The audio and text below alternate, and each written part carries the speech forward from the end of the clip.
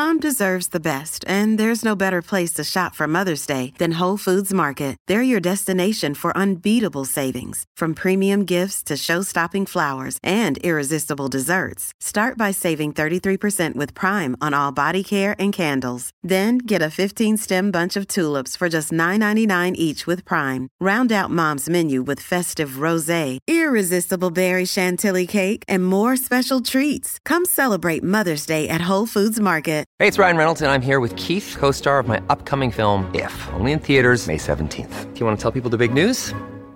All right, I'll do it. Sign up now and you'll get unlimited for $15 a month and 6 months of Paramount Plus Essential Plan on us. MintMobile.com/switch. Upfront payment of $45 equivalent to $15 per month. Unlimited over 40 gigabytes per month. Face lower speeds. Videos at 480p. Active Mint customers by 531.24 get 6 months of Paramount Plus Essential Plan. Auto renews after 6 months. Offer ends May 31st, 2024. Separate Paramount Plus registration required. Terms and conditions apply if rated PG. If you're struggling to lose weight, you've probably heard about weight loss medications like Wegovy or Zepbound, and you might be wondering if they're right for you.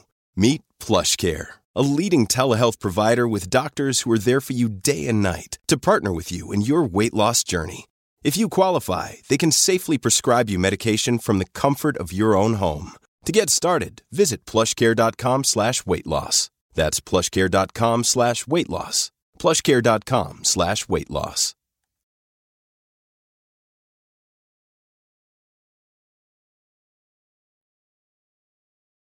Welcome back, everyone, to the FloTrack podcast. FloTrackPodcast@gmail.com is our email address. Special shout out to people watching live on YouTube, which you can check out every Monday, Wednesday, and Friday on the FloTrack podcast YouTube channel. Weren't live on Wednesday because producer Colt was out there spreading his wings, doing big and awesome, important things. But we are back. Gordon Mack, how are you doing? This is episode number 435, and this is probably going to be the most jam-packed episode of all episodes because one, we're already having track meets go down. Like there's stuff happening all over the country. There's crazy stuff that's about to happen tomorrow, and Boston Marathon's on Monday. So it's kind of wild with the bout of track season. Outdoor season is officially here, in my opinion. It is in full motion. No one's lollygagging, not running. Like everyone that should be running is running, and it's pretty wild. And we had a crazy Brian Clay Invitational Thursday night special last night. Talk about that on the pod. But yeah, so much to talk about, and I'm excited. Actually, also special shout out because our YouTube video is labeled New York City Marathon Recap, episode 369 for some reason. So if you're very confused watching on YouTube, that is why. For a moment I thought it was an old episode, but then I realized I have the same shirt on. And what would the odds have been if I was wearing the exact same shirt? That would have been completely bizarre. Gordon, you going to handle that? I guess you can handle that while I can't handle it. I have no idea how to access YouTube. Our producer who handles our YouTube is not around, so we're just winging it. So Gotcha. Yeah, I have no idea how to do that. So the people will have to figure out that it's not New York City Marathon happening.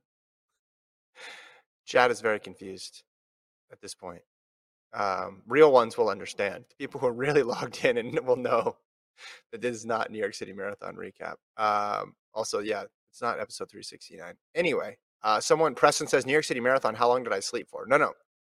It is April 15th. I can assure you, if I had a newspaper, they made print versions of newspapers anymore, I would hold it up as proof that this is the date. Apologies for the title mishap.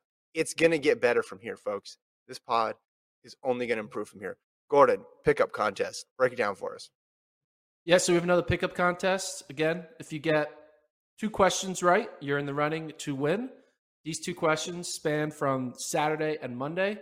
We're going to have you make a prediction on the Boston Marathon and a prediction on the Golden Games, which is basically a segment of Mount Sac Relays, which goes down on Saturday. So we'll start with we'll start with the Boston Marathon question.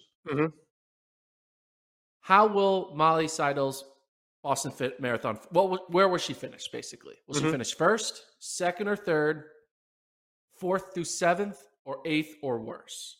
I'm going with 4th to 7th. I think that's going to be the sweet spot where she finishes.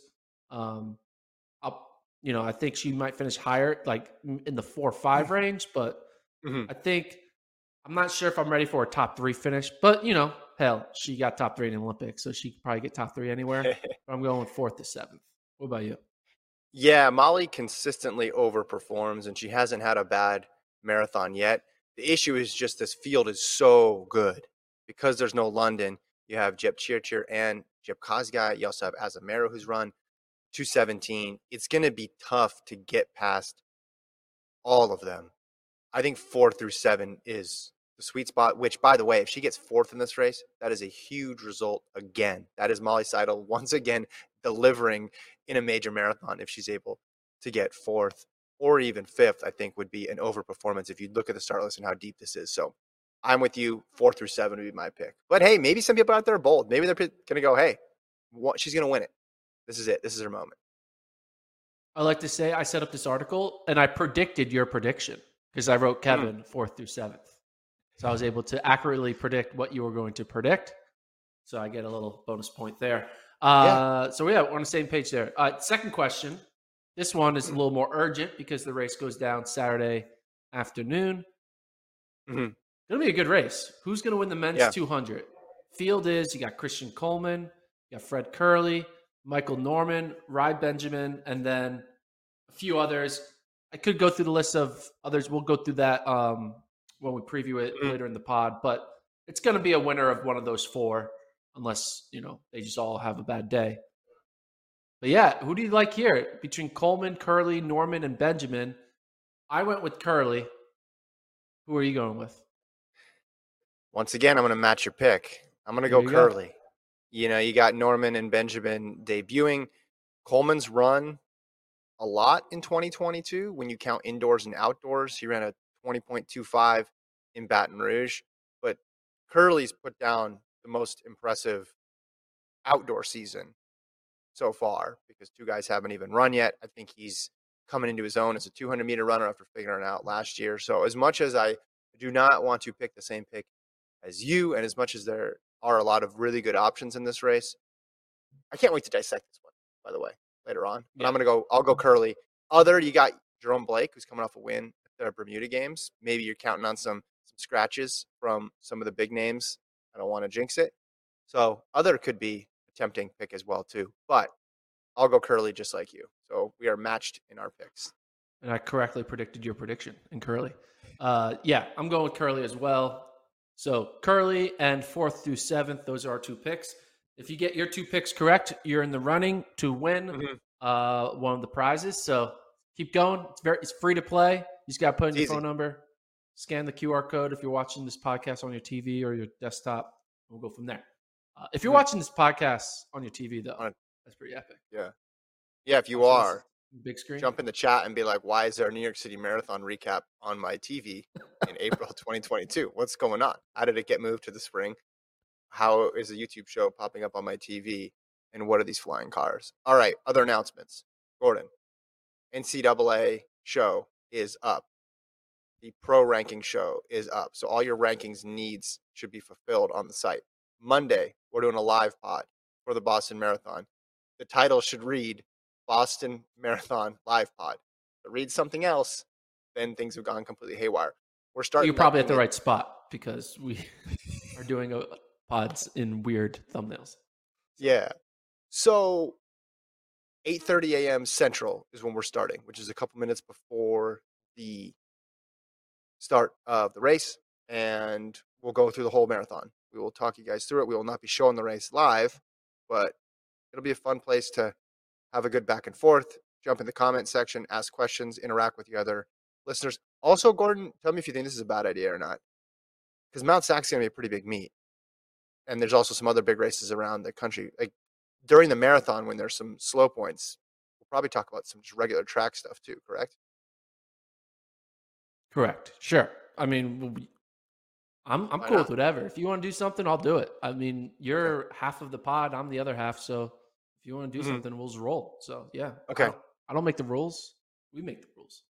I'm just thinking if we have a Mount... We'll let the chat make the rules. The chat can tell us what we should talk about. If we have 4 guys under 19.8 in that Mount Sac 200, we're going to want to talk about it. is what I'm thinking. Yeah. And we're not going to want to wait till Wednesday to talk about it.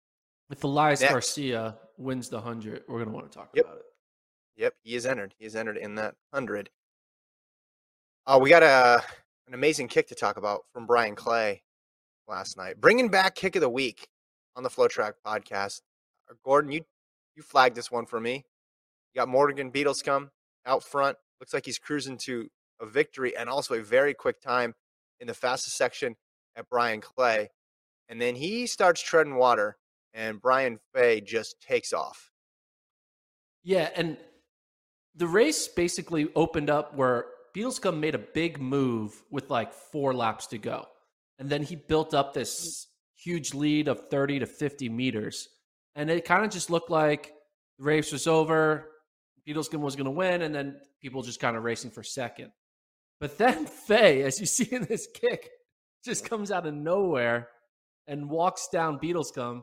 Beadlescomb clearly was tightening up a bit in that final 50. But man, Fay looks so smooth. And it's not like he kicked hard on like a 14-minute 5K pace. They ran 13, 15, 13, 16 times. So it was a hot pace. And Fay, man, ran out of his mind. He finished top 40 in cross country. I believe he's from Ireland. Runs at UW under Andy Powell. And very impressive. I mean, I was confused because at first I thought like that's Kieran Lum, because when you look at, ability, Lum has a little more pedigree to his name than Fay. At Washington, Lum ran well in that Drake Relays 5K, ran well at the NAIA scene. But Fay, man, just out of nowhere, from left field, from right field, from center field, from all of the fields, just like walks down Beadlescomb.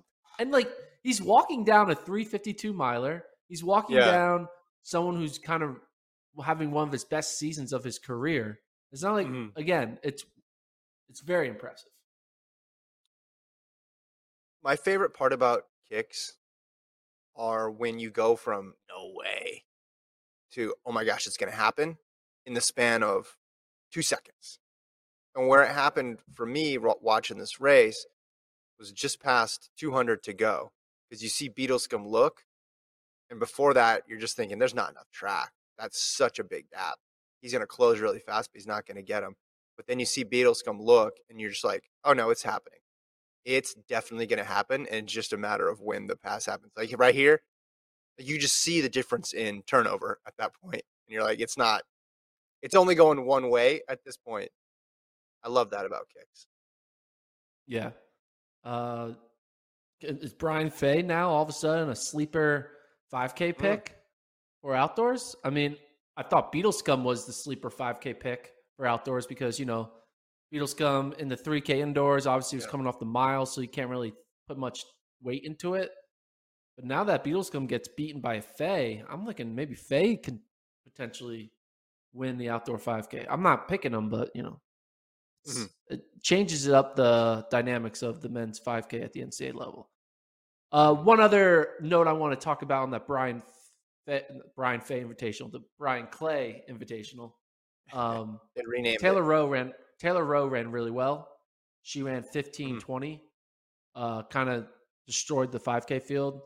That got me kind of excited to see, she comes off her 3K win. Now she throws down a fast 5K. It sets her up well for being one of the top favorites going into the outdoor championships. Penn news. Penn relays coming up. Devin Allen, who just signed with the Eagles, he's going to get acquainted with his new city. He's running, Gordon. The high hurdles. Should he wear an Eagles jersey for this race? Should he wear an Eagles helmet? Should he just be all shoulder pads up? Just let's go all in. That might slow him down.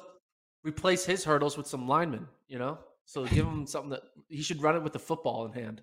That would be kind of cool. If someone throws him a football mid-race and he catches it, that'll be kind of wild. No, this is going to be cool. Right.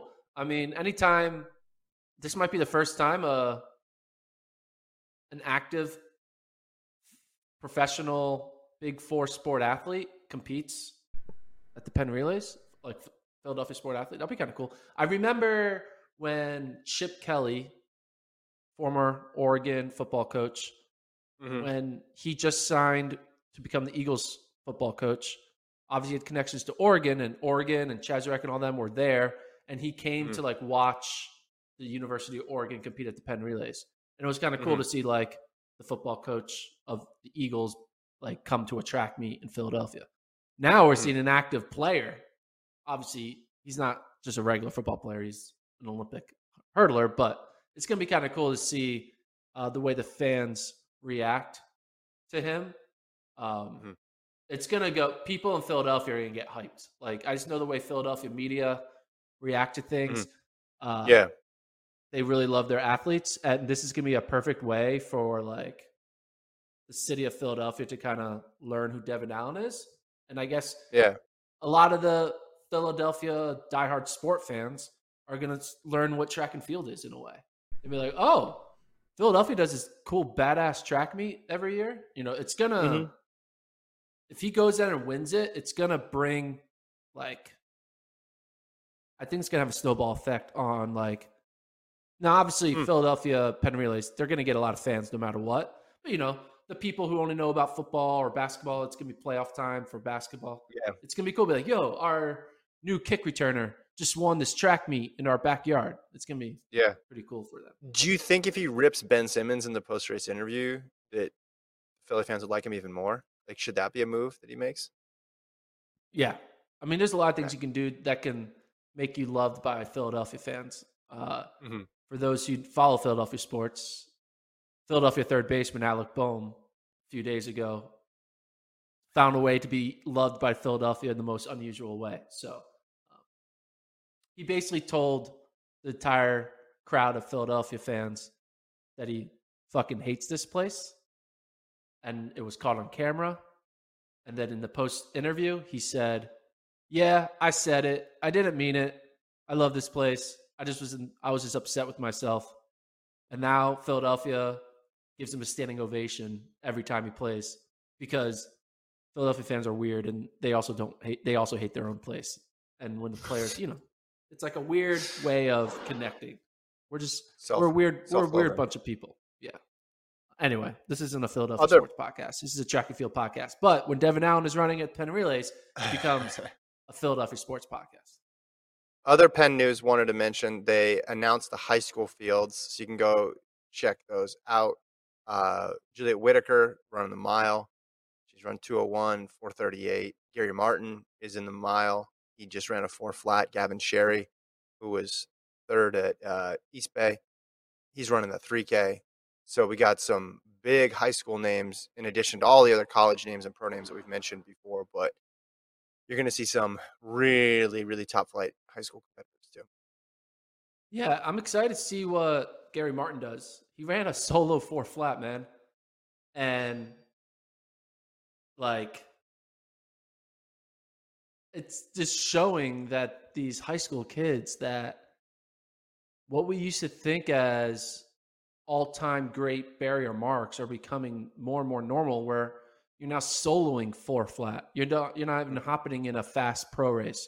I mean, I remember when Michael Slagowski ran his sub 4 in a random high school meet a few years ago, and we're like, whoa, that's kind of weird. Now we're seeing kids solo 4 flats at local track meets, and it's exciting to see what he does in this mile because now there'll be more attention, there's more fanfare, and maybe we get a first ever sub 4 high school mile at the Penn Relays, which would be pretty cool. History at the Penn Relays. We'll also see scheduled to compete Penn Relays Allison Felix, who announced on Instagram recently that this is going to be her final season. Reading from the Post here, she said, as a little girl, they called chicken legs. Never in my wildest dream would I have imagined I'd have a career like this. I have so much gratitude for the sport that has changed my life. I've given everything I have to running. For the first time, I'm not sure if I have anything left to give. I want to say goodbye and thank you to the sport, the people who have helped shape me along the way. She talked about also in this post that the season's not about the clock. So it's just about her getting out there and competing and running, and knowing the type of competitor that Allison Felix is, Gordon. The fact that she's saying it's not about the clock kind of gives you an indication of what she thinks her goals and expectations are for this year. She hasn't released a full schedule, so I don't know if we're just going to see her at a couple meets, and then she'll run at USA's, or if she's going to run post USA's as somewhat of a farewell tour. But as someone who likes closure with athletes, like I enjoy when I know, okay, this is going to be the last go around. I don't like the surprise retirement announcement. I appreciate that she did this. You know, Sonia Richards-Ross had a similar approach to those Olympic trials when everybody knew, okay, this is her last race. I also think it's interesting when she's just like, for the first time, I know, like, I don't have it. Like, I don't, like, I'm not, my body's not there into doing it. So, I mean, her career, like, I went back and looked at her career. This is ridiculous. She broke on the scene, you could say, 17 years old, 2003. So her career spanned 18 years. So in those 18 years, there were 14 possible teams to make. She made 14 of them. She made all of them. She ran an individual event in 13 of the 14, and she won an individual medal in 11 of the 14. So there's only 3 where she did not win an individual medal. One was 2003, when she was a 17-year-old, and she went out in the semis of the World Championships. One was 2013, where she got hurt in the 200-meter final, and she finishes that race, doesn't get injured. Who knows what she could have done there. And then the other one was 2019, when she made the team in the mixed relay. But you remember, she debuted that season at USA's, basically, and got onto the team in the 400 after pregnancy, coming off, too. coming off after that traumatic experience, giving birth. So you look at it from that perspective, and it's really hard to put it into context, because you see phenoms, right, who have and successful phenoms have awesome careers. They make 2 teams, maybe 3 teams. And then you see people who come on late in their career and they were a late bloomer. And then in their late 20s and early 30s, they go on to have a great career. Felix was both of those things combined, turned up to the maximum possible level here. Because if you think of our current phenoms, let's just take one man, one woman for the U.S. Let's take Arian Knighton in the sprints. Let's take a Thing Mo in the mid distance. Now, Thing Mo won a gold. Arian Knighton, didn't. But you can both say they're both promising athletes, both really young. They broke out, you could say, in 2021. They'd have to compete to match Felix's career. They'd have to be relevant, be in the medal picture until 2039. 2039. Do you know how old Gordon Mack's going to be in 2039? Do you know how old we're all going to be in 2039? It's crazy to think of it in those terms. So, yeah, Felix's career, I mean, I don't know, the historical comp, you could almost say it's something like LeBron, where they come in with like these high expectations. They have setbacks, but they also reach the pinnacle several times. The career isn't perfect, but it's, the longevity and just the meeting of expectations is what stands out the most. I'll be first to admit, I was a little, not harsh, but like, I was zigging while everyone else was zagging on my Allison Felix takes for the past few years. I always want to be first on predicting the end of an athlete, and I wasn't good at that. I was a little 3 years early on that prediction. I think it was because of 2019. I was thinking, she didn't make a individual event, so what are the odds? She's old, and then obviously she shattered those odds in 2021 when she won an Olympic medal individually. But my thoughts on her over those past few years are not really indicative of my thoughts on her over her past 18 years. She clearly is, based, like you said, laying out her longevity, going 14 for 14 on making world teams. Only time she's not medaling at the world level is because either, coming off a pregnancy or injury or being 17. So it's not like she always had like a legit normal, I'm hurt, or literally, hey guys, I haven't been training as long, or I'm 17. There's good reasons not to be top 3 in the world.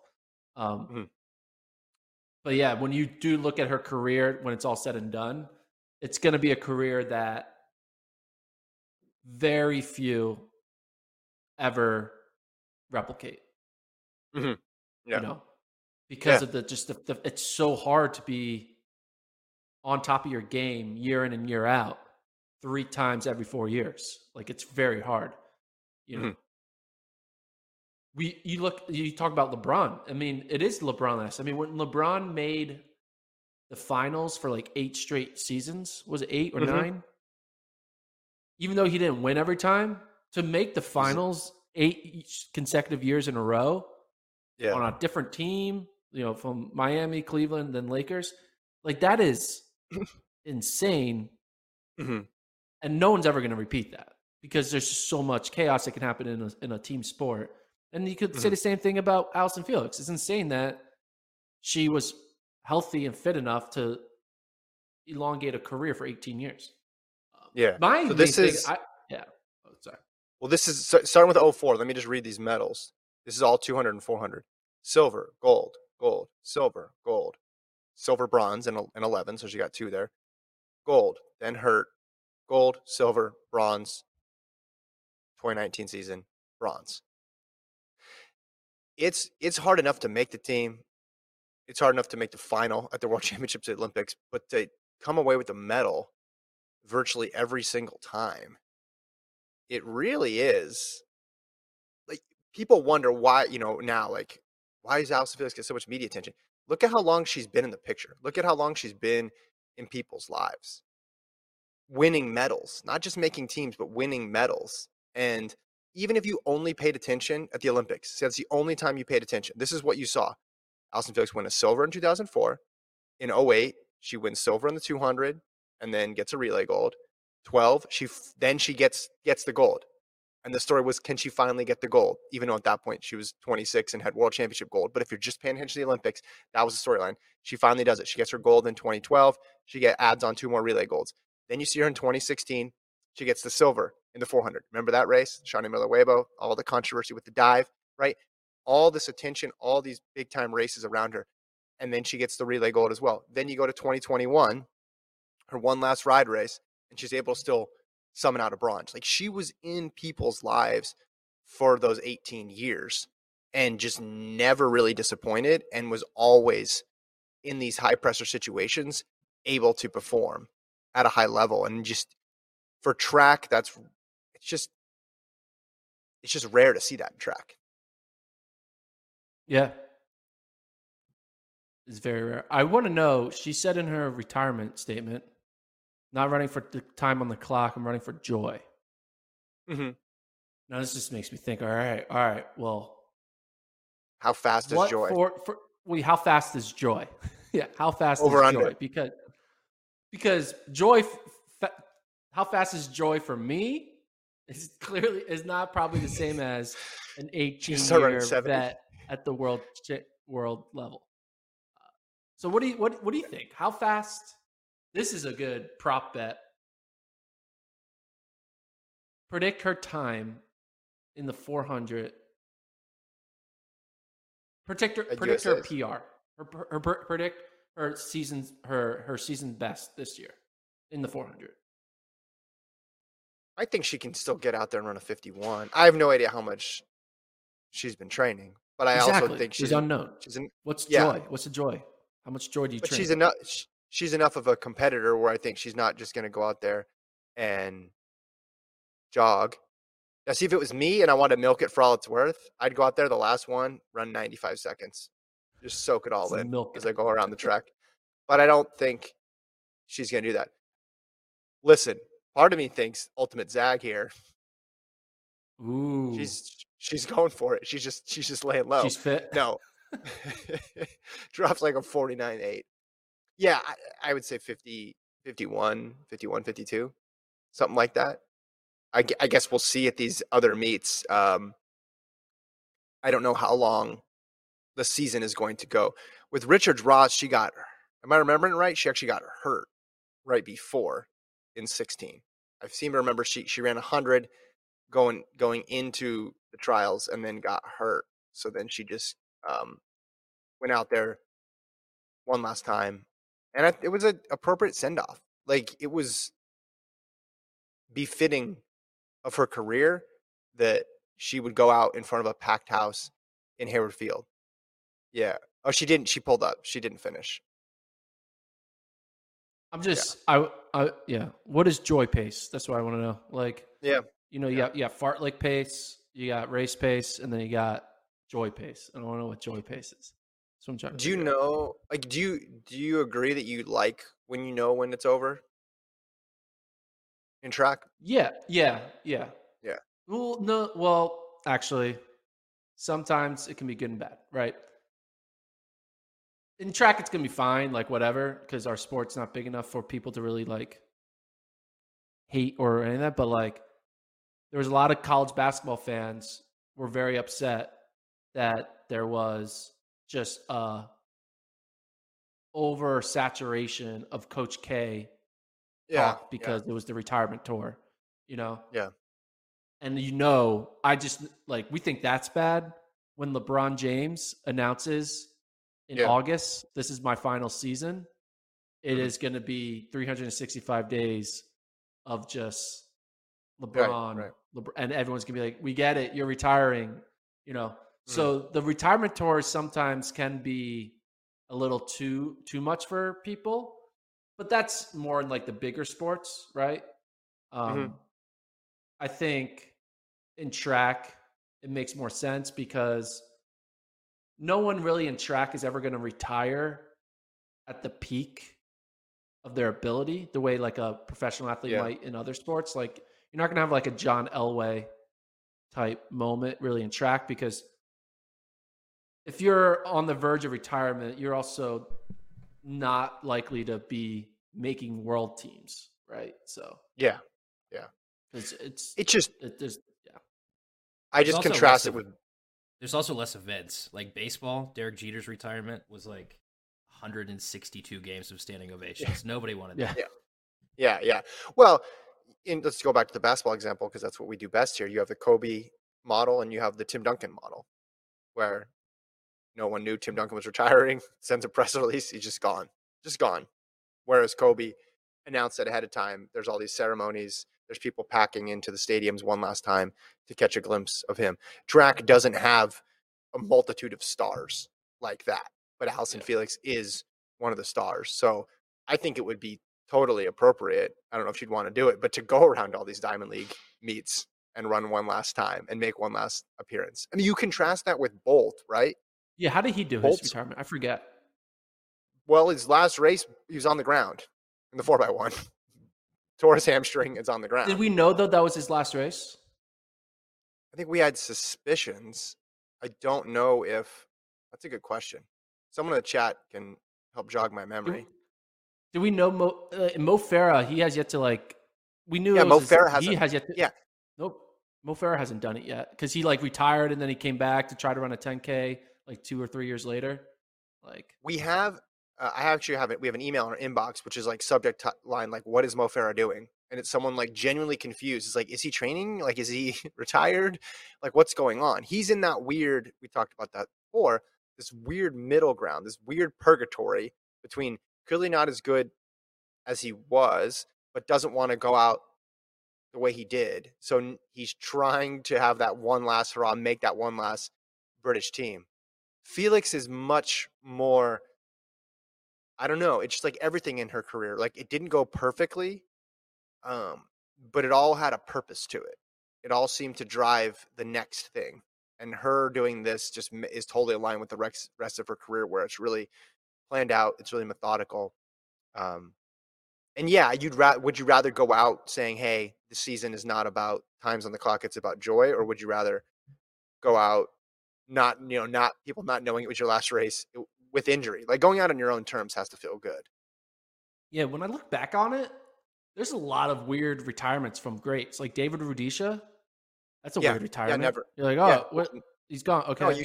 No, dude, you can Mo Farah's weird. Still, Bernard you can Lagat's still read weird. articles. You can still read articles where it's like Rudisha might come back. Yeah. You can find that somewhere on the internet. All right, so people are reminding us that people did know that London was his last race. But okay, here's his 17 though. If this was his last race, he ran once in Kingston, or once in Melbourne in a 150. Then he ran in Kingston, Ostrava, Monaco. That was it before the World Championships. So he didn't have a big farewell tour. Yeah. Track athletes are weird with their retirement. I think I think sometimes track athletes feel like ashamed that they're retiring because it's like they feel like I'm not as good as I once was, and it's like, I mean, there's something about running where when you can't get back to where you once was, you feel like you're a failure. When really it's like, no, it's okay. Like, age happens, people get older, and you're not supposed to PR every year for forever. Eventually, you go on the other side of the curve. And I think some athletes have a hard time like recognizing, like, because it's not like they work out less or like start slacking. They work out just as hard, but the exact same workout just doesn't return a similar result because of age and injuries. But yeah, I like the way Felix is doing it here. It's like she's being upfront about it. She's not trying to like. I think it's good that she put in the line, I'm not racing for time, I'm racing for joy, because then it sets up the expectation. And there's not like a. Yeah. It also sets it up for a surprise too. So like you said, I do like the whole, she could be clowning us. I mean, she's like, I'm going to tell them I'm running for joy. Meanwhile, I'm doing, cut down 300s at 49 second pace. So I know that we knew it was Bolt's last season, but just like the last memory of Bolt having to get, carted off the stadium. He's not walking out, right? He's limping out the stadium. I kind of like that though too. I didn't want him to get hurt. Let me clarify that. I did not like that part. But like the whole idea of like, you've given everything. Yeah. And that was it. Like, we saw him at his high, saw him at his low, and his body isn't able to do it anymore. But I also like Felix's way of doing it, where you're able to go out on your own terms. You're able to understand before the season starts that this is going to be it. And it did make it difficult though, because I looked at my 400 rankings and I had her 4th, just because it's like that event's so wide open. And then this post comes out and I'm like, well, do I drop somebody because of the Instagram post? I'm going to wait to see what she runs first. I guess you have to though. Do you remember your last race and the way you retired? Yes, I do. So I knew that when I was done with college that I was never going to get the opportunity to run with that amount of focus again in my life, because I've been accepted into a teaching program, and I knew that I pretty much knew I'd never be able to get PRs again at those short distances. I was like, maybe I can run a marathon again. So what I did was, the second to last week of college, I just signed up for every race that I could, because I said, this is the going out of business sale. Like, everything must go. We're liquidating everything. So I think what happened was I ran a 5,000 with the club. I was on the club team, to be honest. So we were going real slow here, folks. We're not talking, we're talking 70 levels below even where Gordon was at D3. So I went like a club 5K on like a Friday, I think a road mile, and then a 3K, all within a 6-day period. But you know what I did? You know what I did though? PR all three? PR, and I'm out. There you go. I'm out. I'm done. Perfect, man. Update that list. There you go. Perfect. But then I started thinking, why did I just race a bunch more? This is fun. Well, that's the problem, because then you get addicted to the chase of the PR. Then you start realizing like, oh crap, that's a good way to go out. You went out on 3 PRs in 3 days. It's pretty damn impressive. Well, and it just shows you the mentality, how that can impact your actual running, because not in the 5,000, because 5,000 is too long and too painful, but definitely in the mile and the 3K, I was thinking, this is it. Soak it all in. This is fun. And the 3K was an intramural 3K on Hayward Field. So it was cool to do it on Hayward Field. And I outkicked somebody like the only time in my career. And I was just really happy about myself. So yeah, that's how I did it. How did you do it? So I ran the 400, and first of all, I did a countdown of the workouts, because I knew, all right, I only have one, like, because Tuesdays, Thursdays were the workouts. Tuesday was the hard workout. And so I just I would count down, I only have to do 3 more Tuesdays for the rest of my life. 2 more Tuesdays. Yeah. And I was looking so forward to the final week of training So I was like, this is my final workout. I'm never going to have to work harder in my life. And then my final meet was conferences, senior year. And I kind of had a disappointing retirement because I'll tell you what happened. So I had prelim in the 400 and I ran extremely well. I won my heat. I felt like I was jogging. I ran like 50 flat, just chilled. And I was like, oh, I'm going to rip a fast one in the final. But I'm really bad with taking care of my feet. And I ran without socks and these spikes were weird for some reason. It was a hot day. And I formed like a giant blood blister that took off the entire bottom of my foot. It was like the width of my entire foot. And I was like, shit, I can't walk on my foot right now. And so I spent the entire rest of that track day figuring out how to like take care of it. I went to a trainer, didn't know what to do. I tried popping it. That wasn't going to work. It was all this. So then I was like, all right, I'm going to bandage it up. We're going to just run on pure adrenaline. Next day, final. I'm trying to figure out how to manage it. I don't know what I'm doing. And I also have the 4x4. Don't get me wrong. And our 4x4 was supposed to win. So final, I'm like, all right, I can do it. Step on the starting line. Within 4 steps of the start of my run, the blister pops.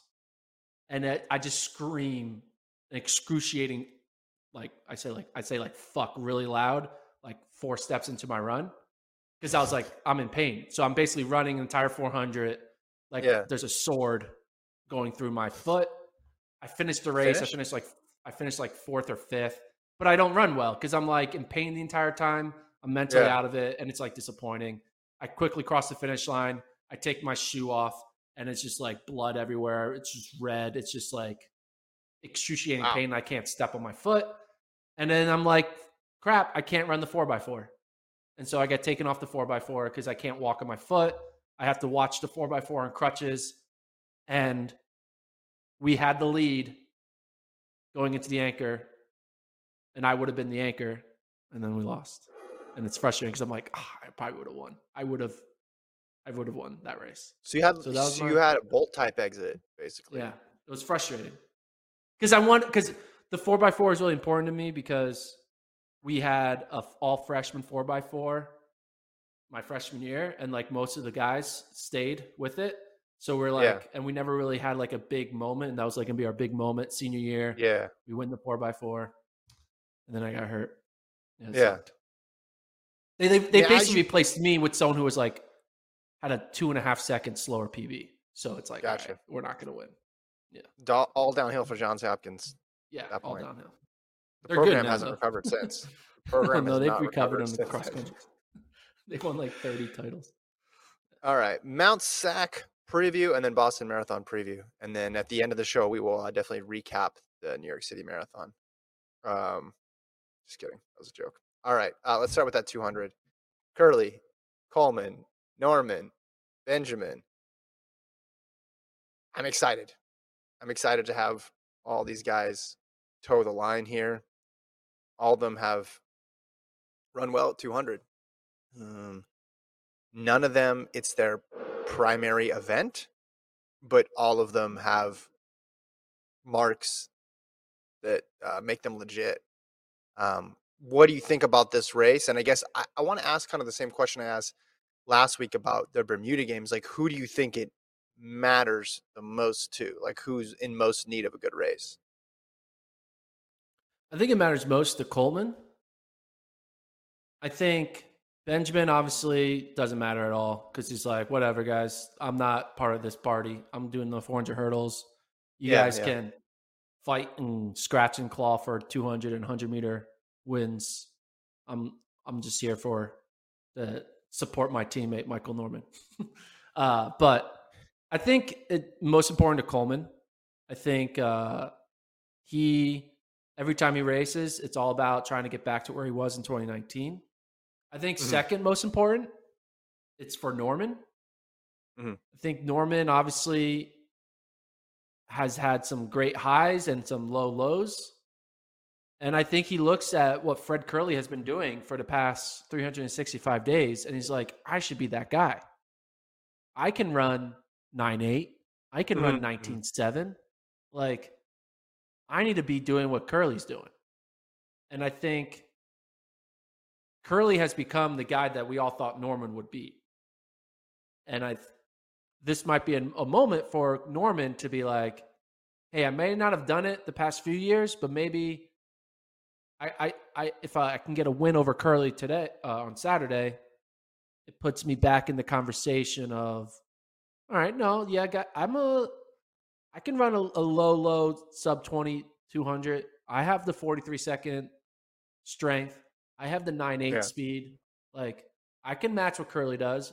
I may not be able to win a 100-meter dash the way Curley does, but he's getting closer. You know, the 200 might be more of a sweet spot for me to tackle it. So I think Coleman, because, again, he needs more races under his belt, and Norman, because I think he needs to kind of prove to the world that he can re-enter the Curley category. I don't think any of us thought between Norman and Curley, one of them would go on to win a 100-meter bronze. Like, that was not in the car. Like, if Curley went to Tokyo, sorry, my fault. If Curley went to Tokyo and like won the 400, then you could have been like, oh yeah, that was supposed to be Norman's trajectory. But Curley took a completely different route to this that surprised all of us. I think he's the favorite here. You know, he's run a good 1 this year. He's run a good 2, run a good 4. He's the favorite in my mind. I think it matters most for Norman by a pretty wide margin. Like Coleman at this point running a 2, if he gets in this top, you know, if he beats one of these other guys, I think it's a solid run. If he gets top 2, I think that's great. I think the focus is 100% on the 100. But Norman, I just feel like needs a good race. He needs some good momentum. After the Olympics last year, he ran 3 100s. Do you remember that? He ran the 100 at Pre, 990, got 5th. Ran the 100 at Brussels, 998, got 3rd. And then won in Padova and ran 997. I don't know if that was just because he wanted to take a break from the 400. Wouldn't blame anybody for wanting to take a break from the 400. Or if it was a signal that maybe he's going to try some shorter stuff or sprinkle in some more 200s this year. He didn't run a single 200 last year. In 2019, he ran 2 of them, and that's where he ran his PB of 1970. He's a good 200-meter runner. So whether or not you're looking at this from the perspective of, hey, can he contend for 200s? I know his coach has said he's still focused on the 4. Or you're looking at it from the perspective of, what does this mean for his 400? I just think he needs like a positive performance, like a really solid performance. And that includes beating most of these guys. Yeah, because Coleman is more focused on the 100. I can see how Norman is a more important stakes for him. But at the end of the day, it is only April. Not that we should belittle our sport and just like throw it all out. But who cares who wins or loses? It's April. I mean, that's what's going to happen though. Whoever loses this race is going to say it's April, and whoever wins this race is going to say, you're damn right, I won this race. So, look at Norman's history though at Mount Sac. Yeah, he has a good history there. Fastest time of his life in the 400, 43-45. So he can run fast, and he can run fast early. Women's 100, I saw Elaine Thompson-Herah was a late add to that, along with Tiana Daniels, Tamara Clark in there as well too. What do you think Elaine Thompson-Herah runs? I think she's going to go, let's say 10-8-8. I think it's going to be faster. We had those college kids run 10.86, albeit wind aided a bit, but I'm talking about legal win. You want to talk wind aided? You want to talk Bermuda wins? You want to talk five meters per second at the back? Well, then we're talking. I just want to talk normal wins. Okay, normal wins. Let me look at last year. We need a reset. I think she's going to run 10.7. Last year she opened with an 11.2 in Jamaica, and then she ran 10. Then she ran 10.7 but that was wind aided in Claremont. Her first. I think she runs 10.7. 10.7.8. All right. I'll set the over under at 1085 then. Oh, I'll take the under. I'm hammering that under. Hammer the under. Yeah, I really want to see for the Americans, because that 100-meter field is interesting this year. Because Clark, keep an eye on Tamara Clark. She ran well at Texas Relays. And again, don't forget Tiana Daniels, who, as you said, all she does is do what, Gordon? Make teams. There you go. I was really can hoping that you remembered that. Is it actual breaking news, or are you going to say something like it's actual breaking news? No, it's actual breaking news. Duke has won the game. An NCAA athlete has turned pro. Can you guess who it is? Male distance. Garrett Naguse? No. Signing with Hoka 1-1, or I guess they're called just Hoka now. Hoka, NAZ Abi Elite. Ahmed-Nur? No. NAZ Elite. I don't know. Did Brian Fay sign a contract like after the kick last night? Is that what happened? No. Congrats to him if he did it. Here's his quote. Getting wow. this opportunity from Hoka NAZ Elite gives me a chance to continue my running career. Oh, did you look it up? No, Colt just pulled it up. Shout out to Colt for giving me the answer. Wesley Kipp too. All right. Thank you for throwing that up there, Colt. I appreciate it. Okay. Congrats to Wesley Kipp too. What are your thoughts on that? My thoughts are that. I mean, he's still the outdoor season. He's like going pro before, like he's still another. Well, we saw a couple years ago, a bunch of people went pro during the middle of indoors. Didn't he just run, or was he entered this weekend? I think he was entered this weekend, wasn't he? Yeah, he's entered this. He's running the 5K at Mount Sac. Different jersey. I don't know. I mean, if you can get paid to continue to run, I say go for it, regardless of when it is. You have to think his value was higher before, because he's had a rough couple championships. For a while there, he was prohibitive NCAA favorite, but you never know how much money is being offered for these things. The whole idea of going pro in the middle of the season has always been a bit strange to me, from the perspective of everybody involved. Because even the pro company, like, wouldn't they want some like, hey, finish out your season, right? We don't want to rock the boat too much with your training, your situation, and then go from there. But yeah, had he run since indoors? No, I don't believe so. Yeah, I mean, it kind of has a Sammy Watson feel. Remember Sammy Watson? She wins outdoors and then kind of had a struggling indoor, and then all of a sudden she's running for Adidas. That's what kind of has the vibe of. It has like a all right, back to Mount Sac. The year before. Sorry. All right. Well, was that worth breaking news? Was that worth it? No, not in the middle. No, not in the middle. Oh, come on, that might have been. That might have been an end of the show. No, might have been an end of the show thing. Come on. No, I disagree. Can you run these by me next time? Like, text me. I have my phone right here. Just like text me. Hey, should I add it now? And then I'd be like, no. We had a good rhythm going. I thought that was good breaking news. Thank you. All right. Ask the chat. Type 1 if you thought that was good breaking news. Or 2, could it have waited to the end of the Mount Sac preview? Could it have waited? We're fine. I think never mind. This is a mega pod anyway. This is the mega pod. Well, we need to speed this up. Someone's got 3 kids at home here. All right. Women's 2. Gabby Thomas, Tamara Clark again, Prandini, Toulouse, Brittany Brown.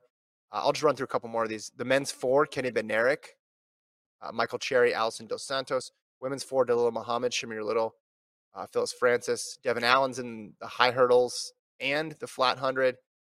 Men's 8, Hopple, Jesus Lopez, Isaiah Jewett. Women's 8, Raven Rogers, Sinclair Johnson. And then the distance events, you got some Bowerman people in there with Schweizer in the 5, Crane in the 15, and Jager running his first steeple in a long time. What are you looking forward to there? Bednarek in the 400. It's going to be fun because he was a wild 400-meter runner at JUCO his 1 year there. Ran some like crazy indoor 400s. Yeah. I kind of like – I wish Bednarek would do the 400 more. I want Bednarek to become a 2-4 guy and not a 2-1 guy, but he seems like he's kind of focused on the 2-1. But I think he could be a great 2-4 guy. Sherry, he has that streak, right? What's the streak? He has the 44-second streak. How many? Oh, that's right. We got to restart that? Yeah, Cherry, 44-second streak.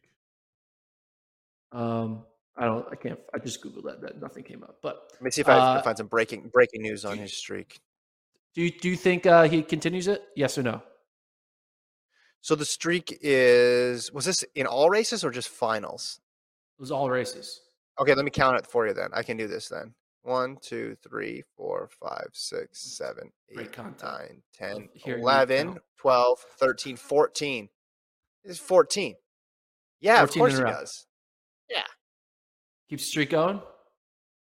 Does the sun rise in the east and set in the west? Of course. I kind of want him to never run a 45 for the rest of his life. He needs to make sure he always is running 44.9 or better. Yeah, that'll be kind of wild. I think the streak continues. I think it's going to be a hot pace. Other thoughts? Muhammad running the 400 hurdles.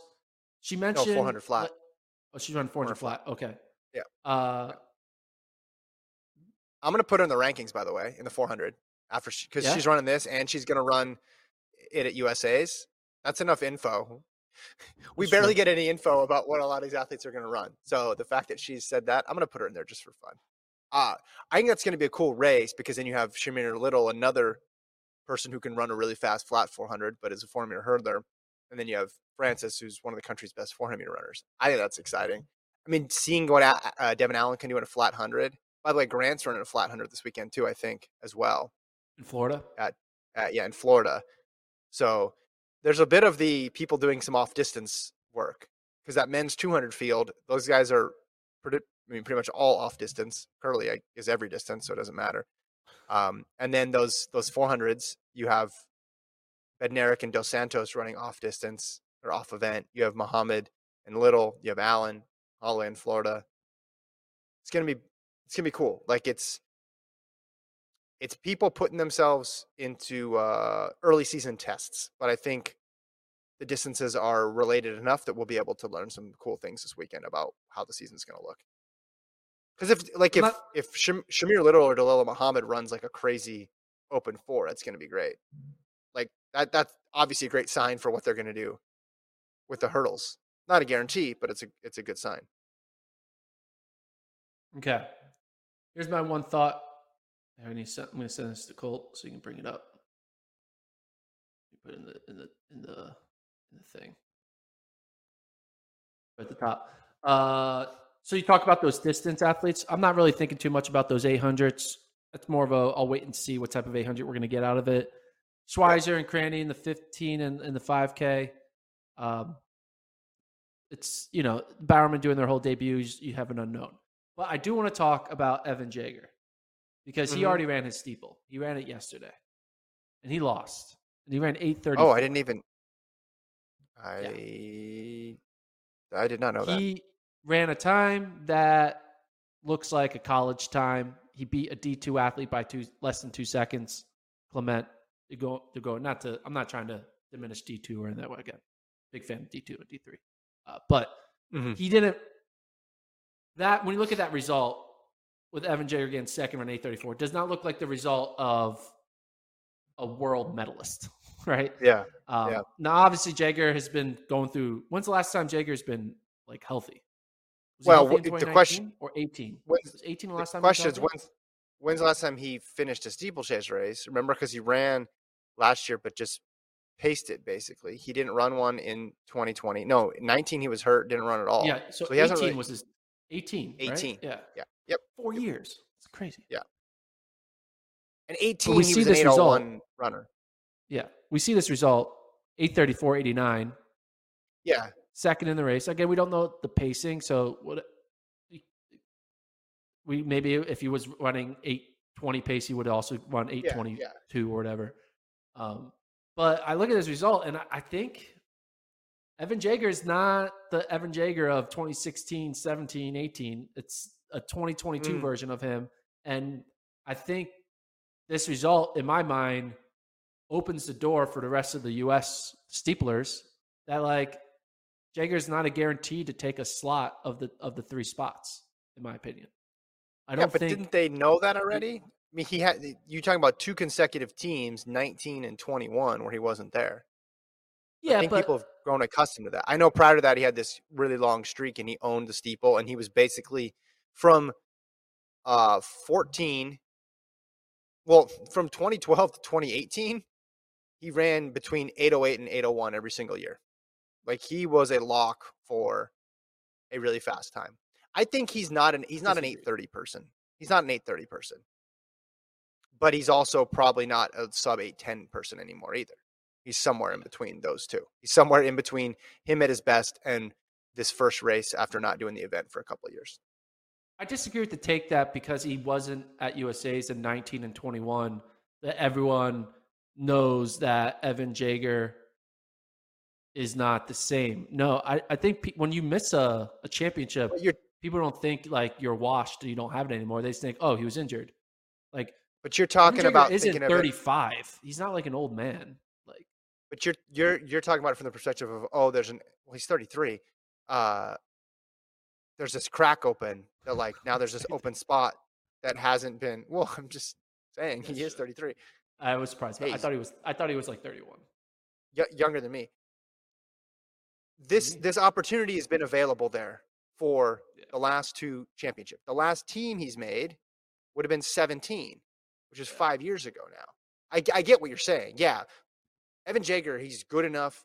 His reputation precedes him that if he enters a race, especially at U.S. championships, you're going to have a hard time saying he's not on the team. All I'm saying is we've gone through this for 2 cycles now where he wasn't there. You sent a steeple team in 19 and you sent a steeple team in 21 that didn't have him. So again, I don't think he's not an 830 guy all of a sudden, but he's also a ways from 810 or sub 810. You think he makes the team? That event is so weird, right? Because you got guys retiring who could make teams. Yes or no? Right now, I'd probably say. I mean, is McGorty going to run it? I don't know. That's not the question. The question is right now. I'd say no. Team? I'll say no. I'll say no right now. What do you think? How dare you? How dare you disrespect the Evan Jager and the Bowerman Track Club like that? I'm not. He's the American record holder, you crazy man. I'm respecting the event as a whole and its ability to evolve. I'm looking at last year's U.S. ranking. Hold up. No, I've enjoyed watching Evan Jager all those years. Fantastic athlete. Board, Keeter, Updike, Furlick, McGorty, Ali, and Michalski all ran 820 or faster. Sub 821. That group. So, I mean, here's the thing: Evan Jager doesn't need to be 804 Evan Jager or 801 Evan Jager to make the team. He needs to be 815 Evan Jager. I'm changing my pick. Oh, already? Look at that. I'm already backtracking. Well, which one of these guys are any of these guys going to become sub 810 guys? You know what? We'll find out. You know where we'll find out? I got another tweet for you to post. We'll find out at. God dang it. We'll find out at the we'll find out at the Penn Relays, because the Penn Relays is going to have a steeple race with a lot of these guys in it, and I think let's look at the Penn Relays field for the steeple. You have Updike, you have Furlick, you got Trippius, who's a Princeton runner, Mahoney, Mann, Doty. I mean, Updike and Furlick. Updike and Furlick are like the 2 guys who you'd have to. He needs to get ahead of. Yeah, he needs to get ahead of one of those guys, or at least both of them, maybe. Because if you obviously American, you feel good about Keeter and Bohr. Yeah, Keeter and Bohr are going to be there. But we'll see what Updike and Furlick do. I want to see one more Jager race. I know that's cheating, but I want to see one more steeple. And I think if you told me he's going to run another steeple and he's going to run, even if it's mid 820s, then I'm back in. That's all it takes. Pull you back in. Well, you look at this and you think, okay, well, maybe it is doable. Yeah. Maybe he can run 8:18. How fast was the steeple at Brian Clay? Let me see. Men's steeple. Oh, it wasn't fast. It was 8:42. Okay. Yeah. They race so sparingly. The other argument, I guess, for Jaeger is that his other like races aren't that bad. Like 13-13 indoors this year at BU. Yeah, now I that's know good. 13-13's not what it used to be. And then you go to 2021, like he ran a decent 3K 742, but like 2020, he ran 13-12 in the 5,000. He ran some decent shorter distance stuff. Ran a 356 mile. Like I know that's a couple of years ago now, but he's making the had the team. steeple up.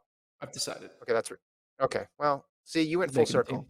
Yep, he's making Hopefully, the if team. you're an Evan Jaeger fan, you listen to this entire segment and not just the first minute and a half because it really took a turn there. He's making the team. I decided. About 80% of the way through. When he said 13-13, I was like, he's going to make the team. That shows he can. So then what is this? This is just him being out of sync off his rhythm in the steeple? I think it's him, okay. Not having a good last 400 with the steeple. Yeah, that's what I think it is. Because you're just burying him a second ago, talking about D2 people almost beating him. I mean, now a D2 person did almost beat him.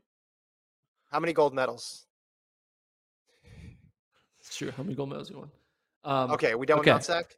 So, even though this is titled the New York City Recap Pod, we now are going to get to previewing the Boston Marathon. So, if you're listening to the audio version, hopefully it's not titled New York City Podcast. Hopefully the audio version has I'll change the correct title.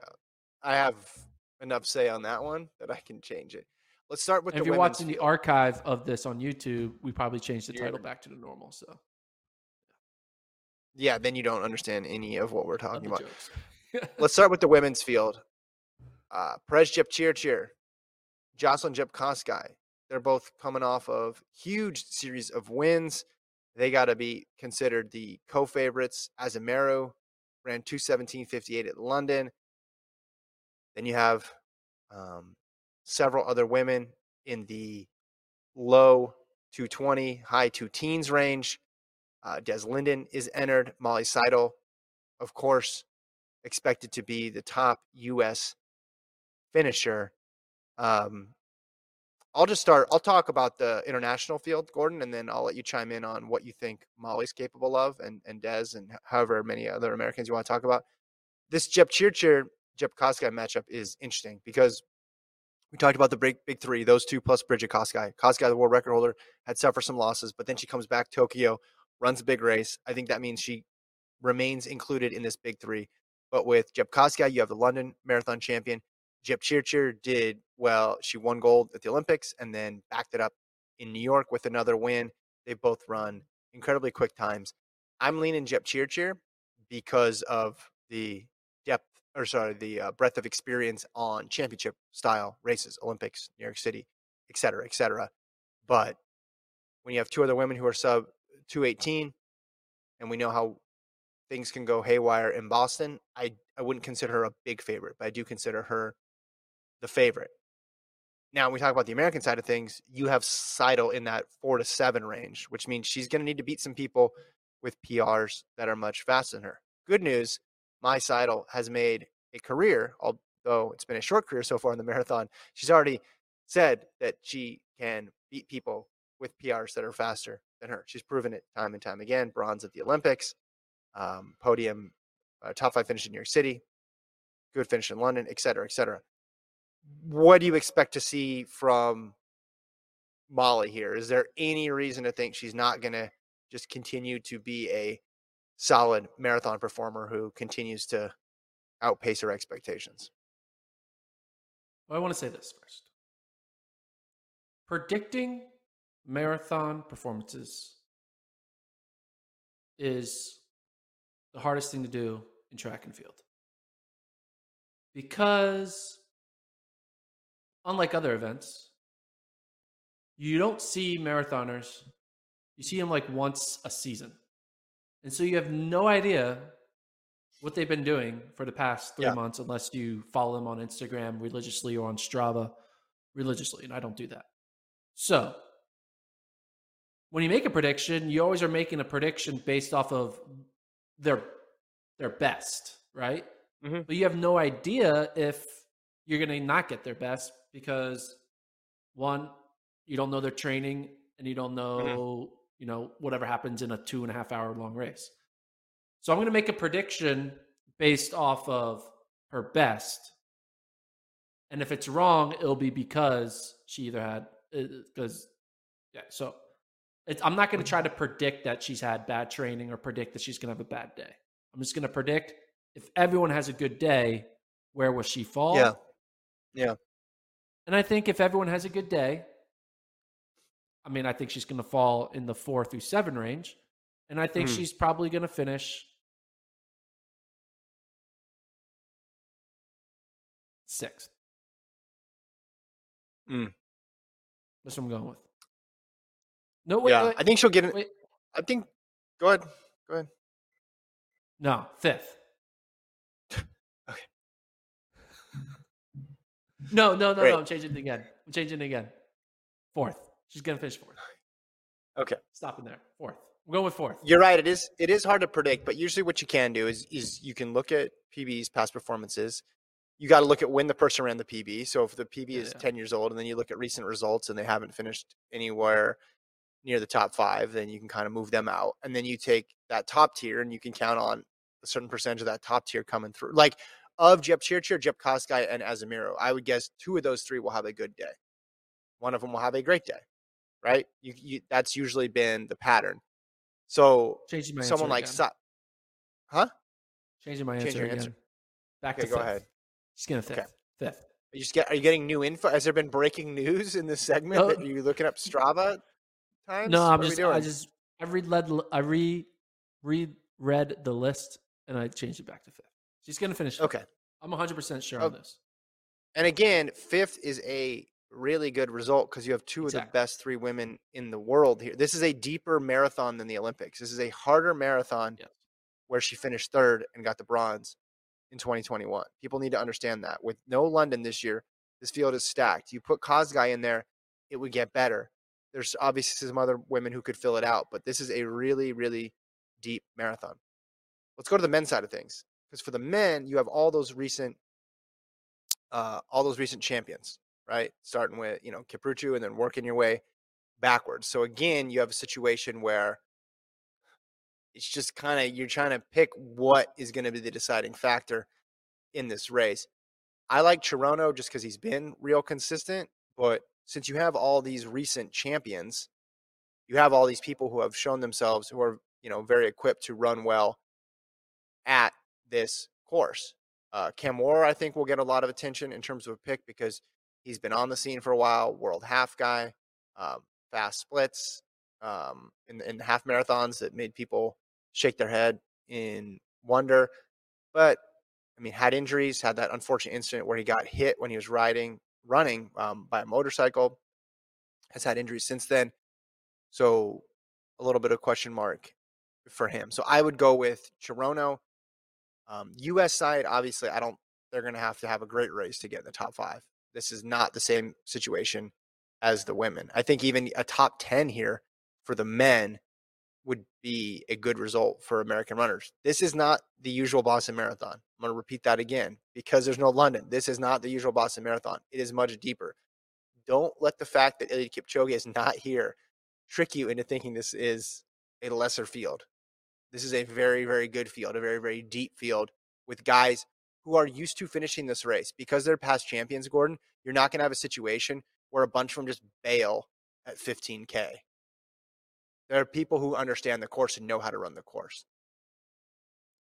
Yeah, and when you mention American men, I don't think any American man's finishing the top 10, bro. Like, I don't even know if I'll see an American in the top 12. Like, I think we'll have one American in the top 15. And they'll finish in 11th to 15th place. I think one American will be in the top 15. I know, like, what Colin Benny was at Boston in the fall? Yeah. 8th? 7th or 8th? Yeah, I think he got. Well, you had Albertson there, who was leaving his mark on the race by pushing the pace. You ended up with Benny in 21. He was 7th. 7th. But still, that was a completely different situation, right? Because that was the week when there was all the marathon majors in the world were happening. Yeah. So the fields were spread out. But yeah, Benny was 7th and Albertson was 10th.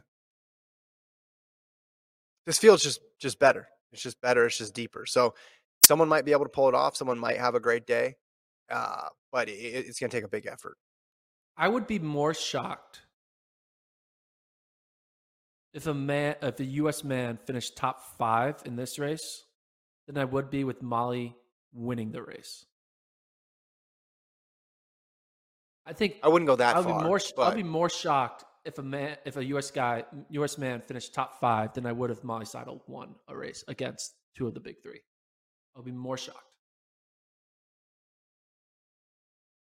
Yeah, I think the gap between Molly. I disagree. I think the gap between Molly and winning is smaller than the gap between a U.S. man finishing top 5.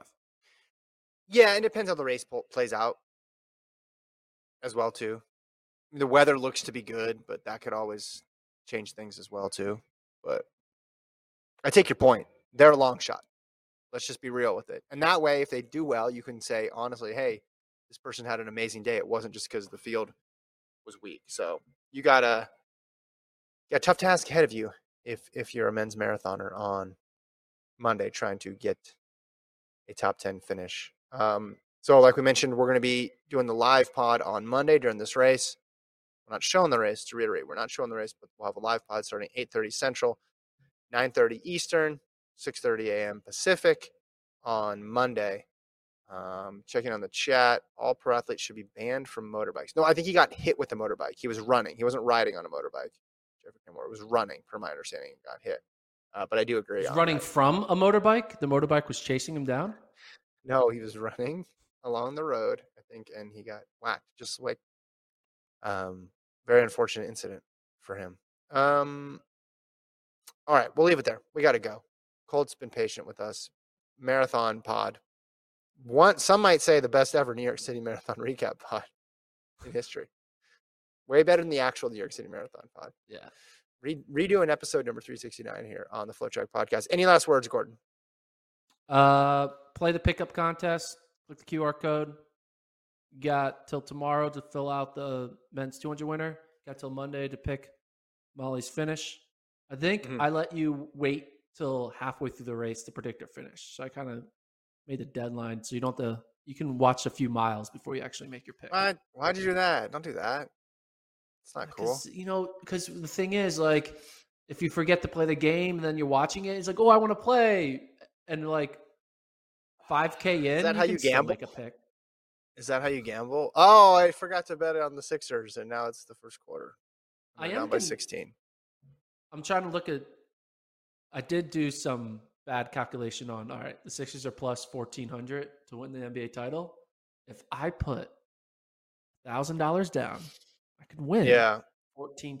That's a lot of money. You're doing it wrong. Here's what you do. You want to know the strategy? You bet against your happiness, so that way you're happy either way.